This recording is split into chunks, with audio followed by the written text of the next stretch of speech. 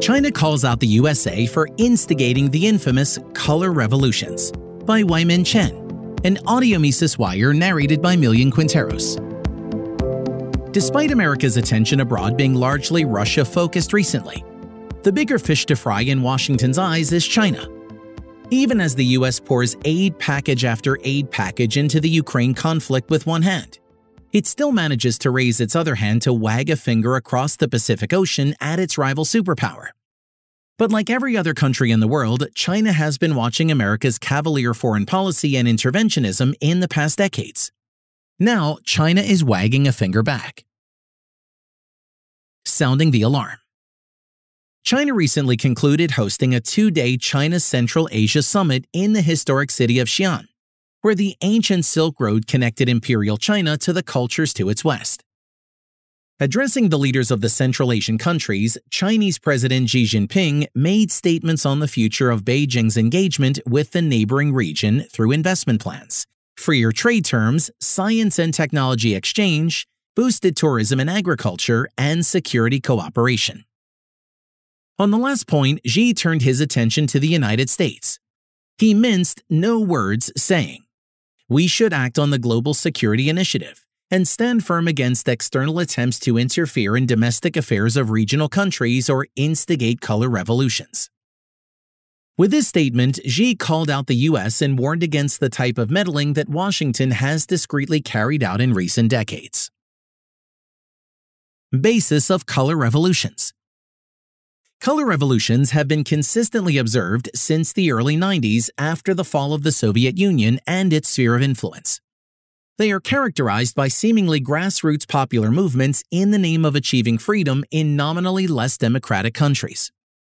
These movements typically involve mass protests, demonstrations, and civil resistance movements aimed at toppling or changing the existing government regime. Often little understood or dismissed as conspiracy theories or disinformation, the US government has funded and guided so-called color revolutions in dozens of countries, particularly those that have leaned in favor of Russia or China in key geographic locations at their peripheries and beyond. The mechanism of bringing about color revolutions is the non-governmental organization NGO.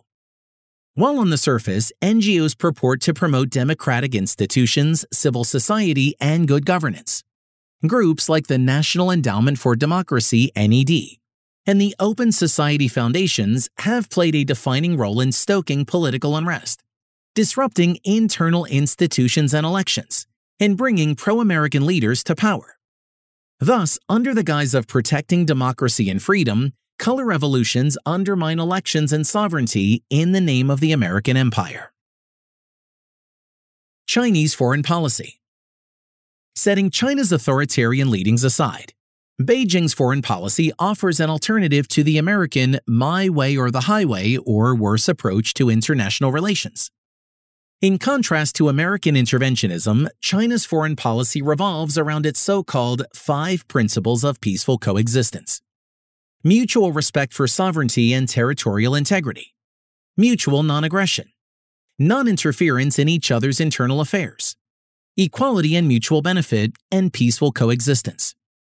These principles emerged in the mid-1950s when the new communist government of the People's Republic of China wanted to befriend foreign countries.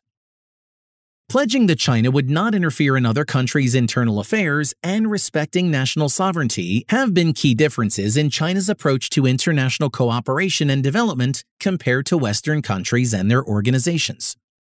Now it appears that Beijing may go a step further and work together with its allies to collectively safeguard domestic matters from foreign influences, like those US government-funded NGOs. On notice. This would be the first time that the Chinese leader explicitly spoke out against color revolutions.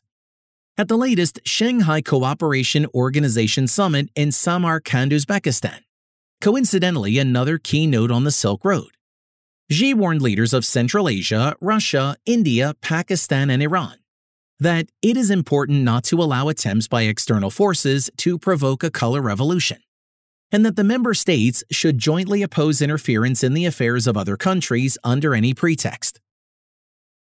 Again, none of these countries are run by governments that we here in the West would like to emulate. but attempting to covertly flip them into Jeffersonian republics is underhanded and pushes those countries to distrust the US and its values entirely. After all, the two color revolutions within a decade that tore Ukraine apart were major contributing factors to the current conflict with Russia.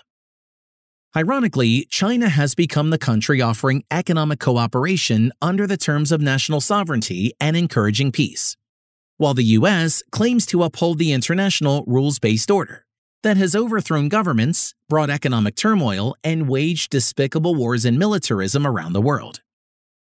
As the tensions and rivalry between the US and China continue to ramp up into the foreseeable future, more countries may start to favor the Chinese approach to doing business and become more confident in pushing back against America's already wobbling influence on the world stage.